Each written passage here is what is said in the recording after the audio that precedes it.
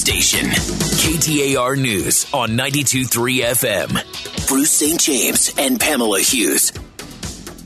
All right. You know, just yesterday, by the way, we had our Attorney General in.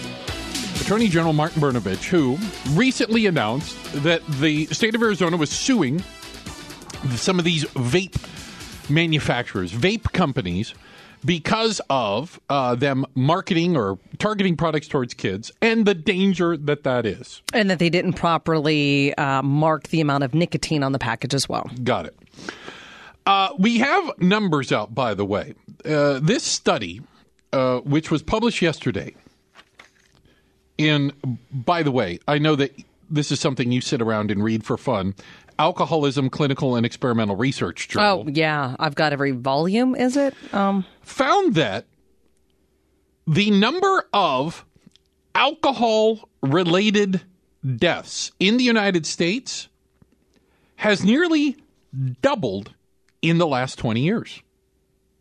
That alcohol, 2017 was the last full year they had.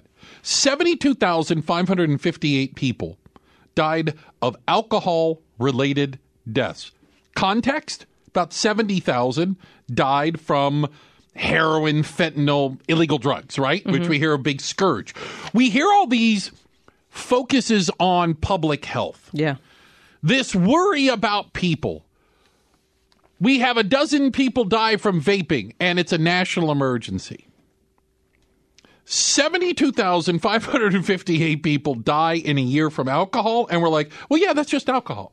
No, I don't believe that that's the case. I don't believe people believe, oh, no, that's just alcohol.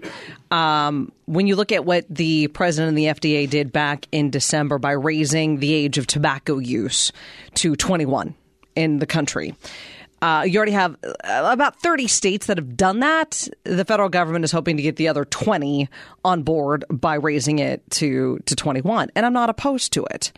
So you're using the numbers here that there are 72,000 alcohol-related deaths among people over the age of 16 in 2017. Mm-hmm. So 72,000 people died over the age of 16 because of alcohol in 2017. Steady increase. Okay. Mm-hmm. Do you have any idea how many people over the age of 18 died of tobacco use that year? It's almost 500,000 a year, isn't it? Yeah. Yeah. Right, exactly. Oh, so you have alcohol. I'm not promoting it. You have alcohol that the legal drinking age is 21, and 72,000 people die every year from drinking. Mm-hmm. You have tobacco that in that same year, the legal smoking tobacco consumption age was 18. Yeah. And you had 500,000. Right. I think by raising it to 21, you're not going to see that number drop immediately because it's a lagging indicator. But I think that you will see that number drop. My argument is a proportionate response to the threat. If you are a public health advocate, if you are concerned about the youths, if you're concerned about people's health, in order, your concern should be cigarettes. Number 2, alcohol. Number 3, illegal drugs, heroin, fentanyl, etc. And after that, the numbers fall off dramatically. Any discussion of these other things is dancing around the edges. The reality is, the things that we tell people are, quote, legal for those over 21, and now we just had the debate about tobacco in Arizona, and I'm still not sure of the age. You're whistling through the graveyard. You're missing the obvious. I don't know if it's necessarily missing the obvious because it's not so obvious yet, because we know that tobacco, as you just said, is a killer, right? Absolutely. Lung cancer, emphysema, yes. Heart disease. Horrible. Just the top 3 when Agreed. it comes to tobacco. We don't know the long-term effects of e-cigarettes on the lungs just yet. So this is why I'm talking about it being a lagging indicator. Now, with the Trump administration and the FDA saying, hey, you know what? We're going to raise the age to 21. All of these manufacturers of e-cigarettes, whether it be Juul or whether it be Enjoy or Views or whatever it may be, they're going to have to come to the FDA, apply, prove that their product is as safe as they're claiming it to be, and the issue I have with that is the FDA should have done that from the very beginning. The FDA is playing catch up. They let the genie abdicated their responsibility. Yeah, they let the genie out of the bottle, and now they're trying to shove it back in. That's very difficult to do, and I think it gives people like you a lot of ammo going, well, why now? Well, I agree with you. Why now? It should have been done a long time ago. But even though it wasn't done at the very beginning doesn't mean you don't try to do it now. But grading on the curve, again, I'm just looking at if you were, again, plopped down onto this planet and told what are the things that are going to be dangerous, harmful, can affect your health, and kill you. If you don't see cigarettes and alcohol at the top of the list, you're ignoring the obvious. So why would you be opposed then to raising the age of purchasing cigarettes to 21? I'm not necessarily. Okay. I'm not necessarily. I think we have a disproportionate response to things like vaping, where you have a minuscule number of people that are injured and or harmed and sadly died. You have this response towards marijuana that you still see from people, cannabis and this, that, and the other, that is completely disproportionate to the reality of what actually harms people. But what I'm getting at is the age of 21. And if you want to smoke cannabis at the age of 21, smoke pot, you can. And a lot of states in this country. More and more every day. Okay. Right? Maybe Arizona this year. We'll find out. Exactly. At the age of 21, in Arizona, if you have a medical condition, you can get a medical marijuana card. You want to go up to Colorado, you want to go to Nevada, you could do it recreationally at the age of 21, as well as consume a beer. So why wouldn't you put tobacco in that same category? I would argue that the 21 has no effect on it. Here's why. In 20 years... In the last 20 years, alcohol-related deaths have doubled. Obviously, the age isn't the thing that's slowing that. Why? And I honestly don't understand why. Why have alcohol deaths doubled in 20 years? What changed? Well, I think what's also changed in 20 years is how people are coping or their lack of coping skills. Turning to alcohol. I think a lot of people are turning to alcohol for coping. Okay. I think that there are a lot of people that are just trying to escape reality, and whether they escape it through alcohol, whether they escape it through just social media and just kind of, scrolling and scrolling and scrolling, whether they try to escape it with opioid addiction, whether they try to escape it through work. We've had all these conversations. Mm-hmm. I think life has become more stressful for a lot of people, and they're looking for different ways to cope. And I think alcohol, we've seen in the last 20 years, has been a result of that. And again, just to put a fine point on my argument, I don't remember the number of people that died from vaping-related illnesses this year. Was it 12, 15? And I'm not trying to discount it. Each one a tragedy in and of itself. But there was a number. It was, how about this, under 100. Fair. And the lawsuits, the changes in laws, the public outrage, the demonization of it. I'm just using vaping as an example. 72,000 people died from alcohol. 72,000. Get your priorities straight. So, proportionalize your outrage and your concern for public health. Okay, but I mean, if you're concerned about public health, you're concerned about public health. Whatever you're concerned about, usually there's a story behind why there are individuals who are concerned about alcohol abuse. I have no evidence that vaping is anywhere near as dangerous as alcohol. None. I have no evidence to say that. But again, we don't know what any of the long-term impact is. I'm not sitting here telling you that. Do know alcohol. Let me finish. We do know that. I can't do a one-to-one correlation because it hasn't been around long enough to do a one-to-one correlation. And I'm not sitting here telling you that vaping is just as dangerous as alcohol. No, I don't necessarily. Or even smoking. But we don't know. We don't know. You got to go back, Bruce, and take a look at when, cigarettes came around and everybody smoked. But it was promoted. Different. It was promoted as a health food. It was promoted as a weight loss. Everybody did. You were weird if you didn't, and people got hooked and people died from it. They didn't know back then.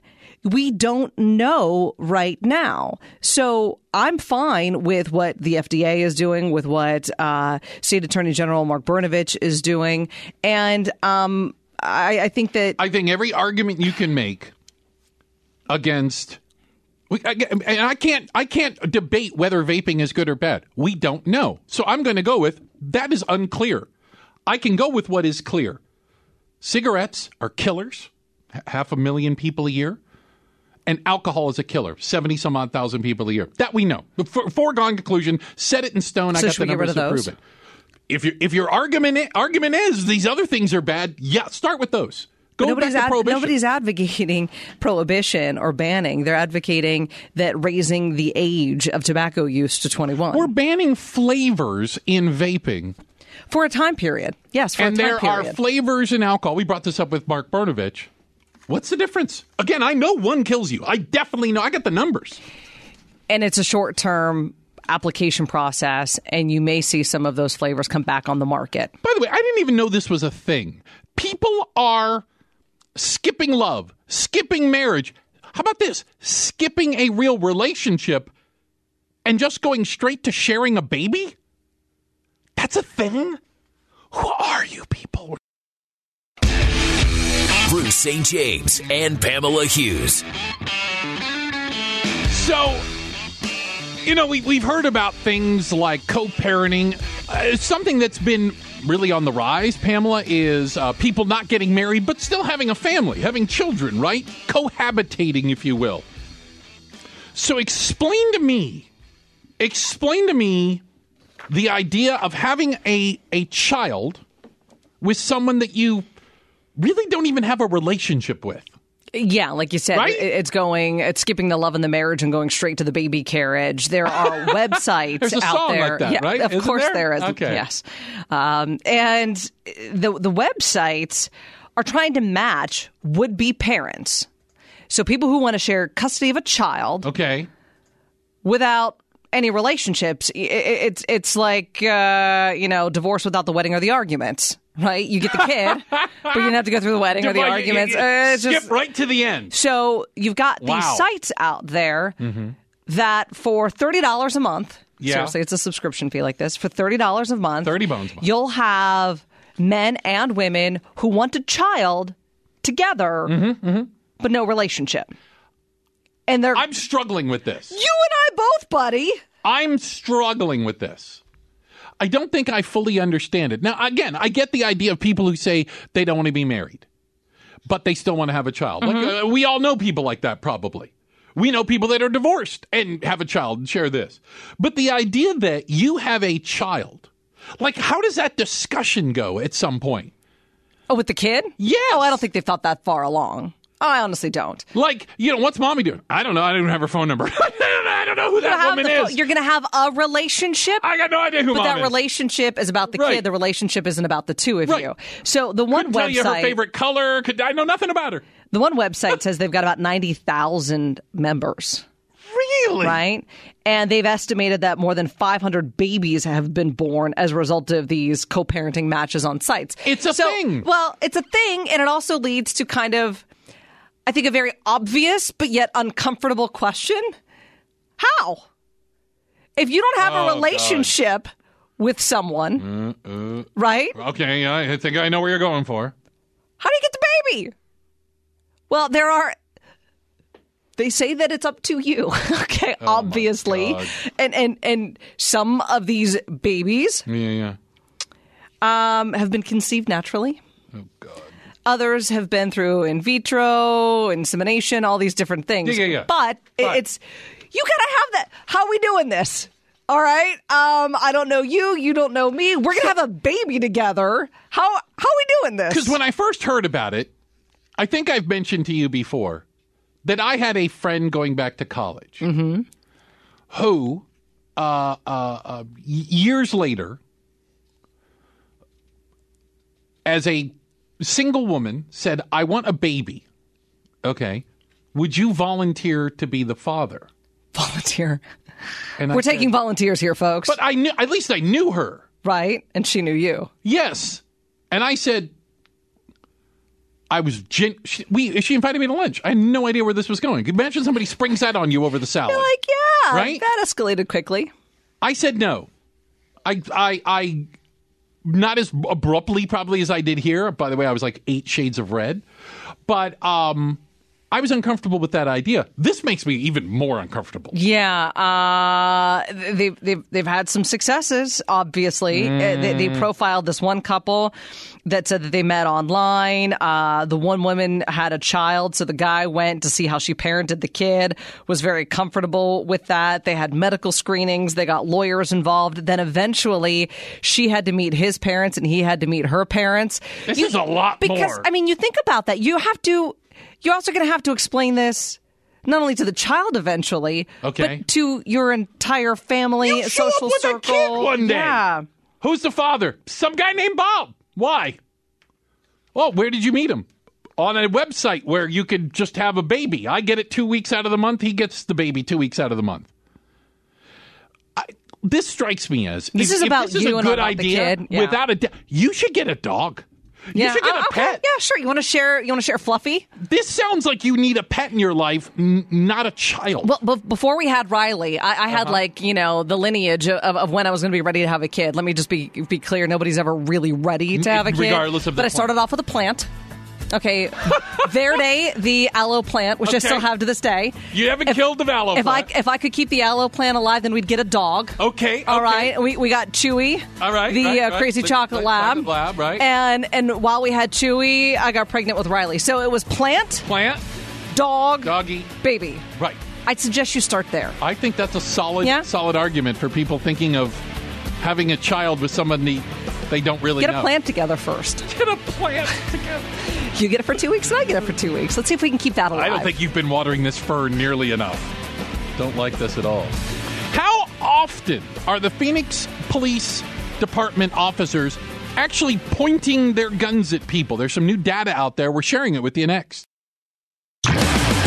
St. James and Pamela Hughes. Pamela nailed it yesterday. You know, in the midst of all of the chaos and confusion over the Iranian missile attack, there was an earthquake in Iran, and then there was this airliner that went down. Originally, he said it was mechanical. We're now finding out, and you said I don't believe in coincidences. I don't believe in coincidence. That the United States, believes that it was, I'm going to say, accidentally shot down, and that they have surface-to-air missile radar being turned on. They have launches, and they have an explosion in the area of the airplane that possibly the Iranians were expecting some sort of a retaliation and mistook this plane that had just took off as an incoming attack. Yeah, it appears to be, I believe it's an accident. I don't think that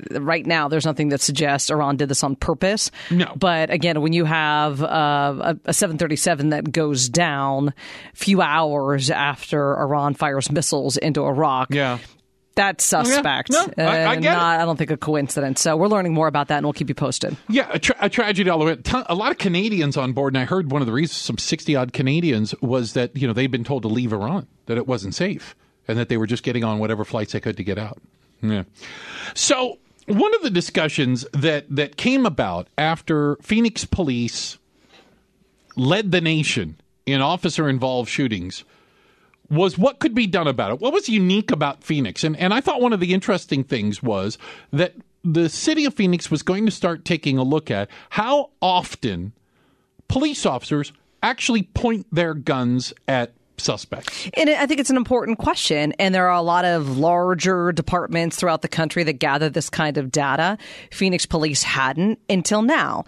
And so we got a little bit of information late last year in November about some data and how many times Phoenix police pointed their weapons at people.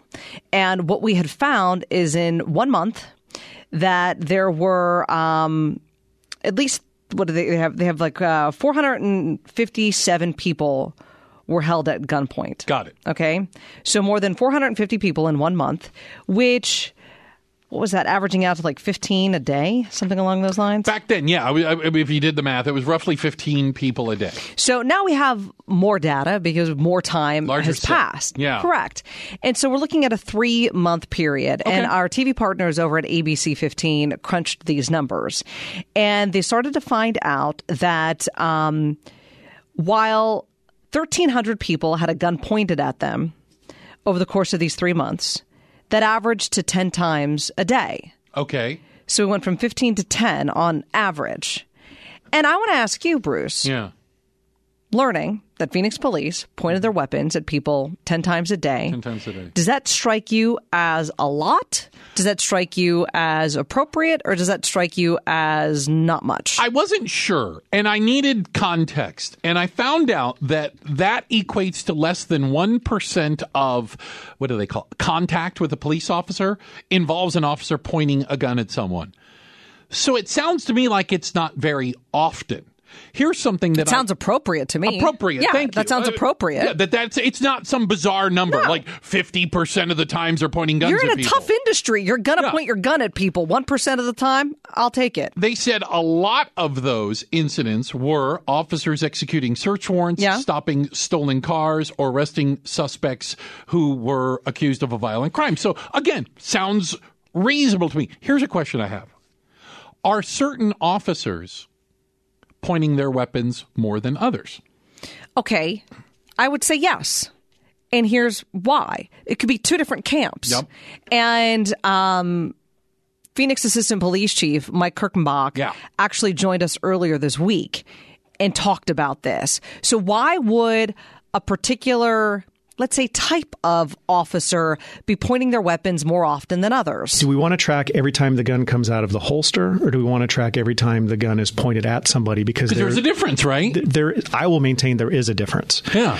If you think of units that serve search warrants, for example, anytime a unit, whether it be a special assignments unit, SWAT, or other entity, their guns are going to be out because there's the possibility that there's an armed subject on the other side. Okay, so if you're in one of those camps, I get it. So you may disproportionately do this more than other your officers. job. But I think that what Chief Kirkenbach touched upon next is really what they're trying to get at. I think what we're trying to find out, from my perspective, do we have an employee who points his or her weapon at somebody disproportionate to the rest of the organization? Yeah. That's it. That would be my thing, because I think you could then extrapolate, I hope that word means what I think it means. Just go with it. That an officer who, compared to other officers doing the same thing, patrol, same area, whatever it might be, same shift, is pointing their weapon at suspects 15, 20, 30% more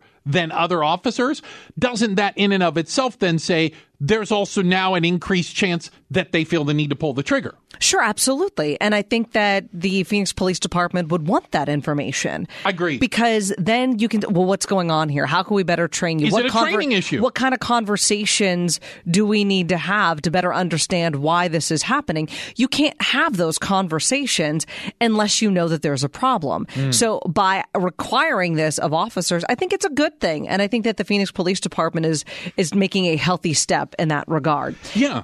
The Humana Rock and Roll Marathon is back in the Valley on Sunday, January 19th. Come out and cheer on the participating athletes and enjoy music from many great bands. For complete details, head on over to the events page at ktir.com or go to runrockandroll.com/events/Arizona. So when it comes to the e-scooters out there, the little electric motorized scooters you might see around, is Phoenix becoming a model for how other cities can deal with it? We'll dig into that coming up next on Arizona's news station. Bruce St. James and Pamela Hughes.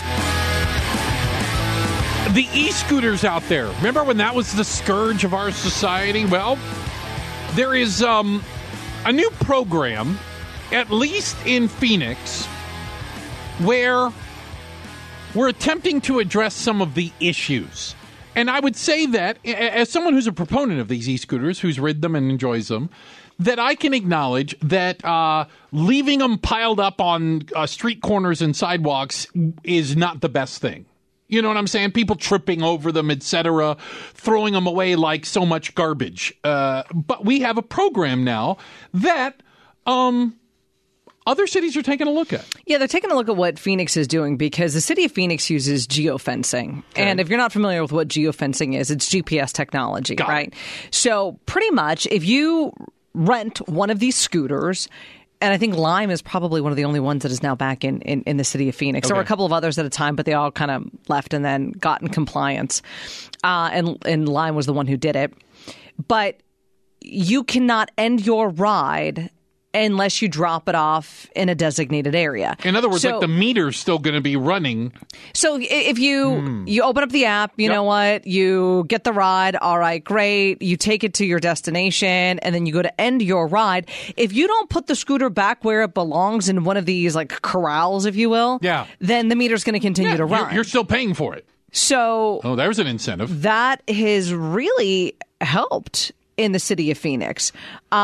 Let's give you some perspective here. Yes. So it used to be where there were tons of violations.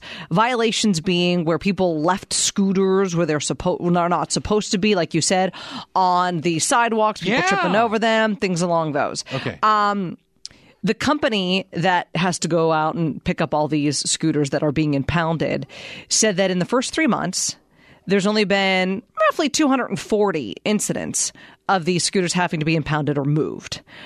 That's well below, they say, what other cities are seeing. So other cities are now seeing what Phoenix is doing and saying, hey, how are you guys doing this? How is it working? We may want to implement it here. It sounds smart. It sounds reasonable. It sounds like it's a heck of a lot better than banned scooters, addressing the issue. But count me as one. So what I'm trying to understand is, because I don't see them as much and I don't hear about it as much. I wonder if the novelty has worn off. Like, because I think a lot of people were riding these e-scooters just to try it out. Oh, they're there. Hey, let's get one. Like they would take it, drive it around and bring it back to the same spot. They weren't going anywhere. And I find myself using them less because I'm unclear of the Byzantine set of rules and law. Byzantine? Okay. I don't know what that word means. Keep going. I couldn't even spell. It starts with a B. All right. That I'm confused by, am I operating it properly? Am I breaking some rule or law? Do you ride it on the street? Do you ride it on the sidewalk? Do I have to wear a helmet? Do I not have to wear a helmet? Can I ride it in this city? Can I not ride in that city?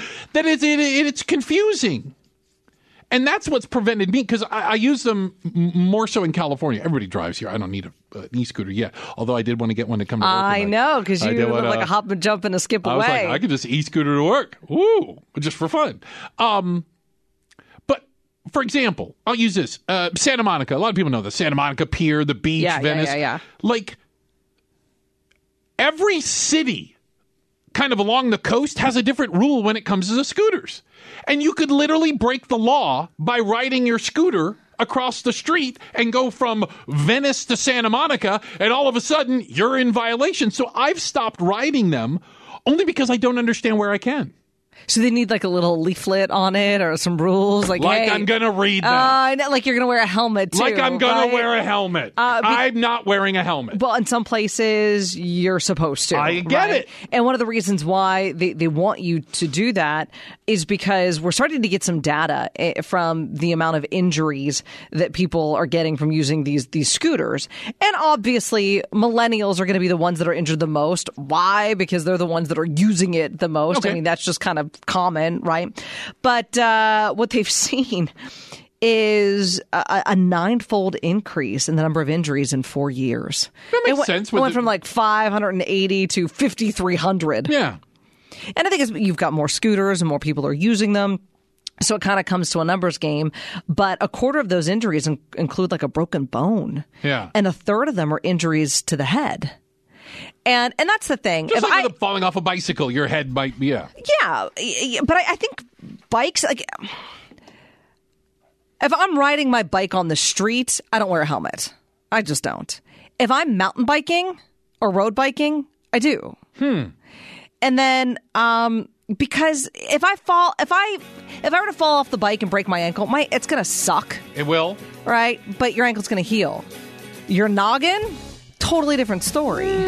And so, for me, I just think that, like, if you're going to be, like, zooming in and out of traffic and stuff like that, it just makes sense. Same thing with, like, motorcycles. I don't understand the people that ride without helmets on motorcycles. My neurologist did mention to me, Pamela, when I asked him if my repeated closed head injuries long-lasting effect it would have on me. You know what he did say? He goes, it's impossible to tell. Everybody's different. He goes, but I do know this as a neurologist. No one's ever knocked sense into themselves. He goes, it hasn't happened yet. Yep. I'm still trying.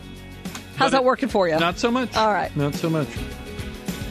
So what is the age to buy tobacco products in Arizona? There's a bit of a dispute. We're talking about it next.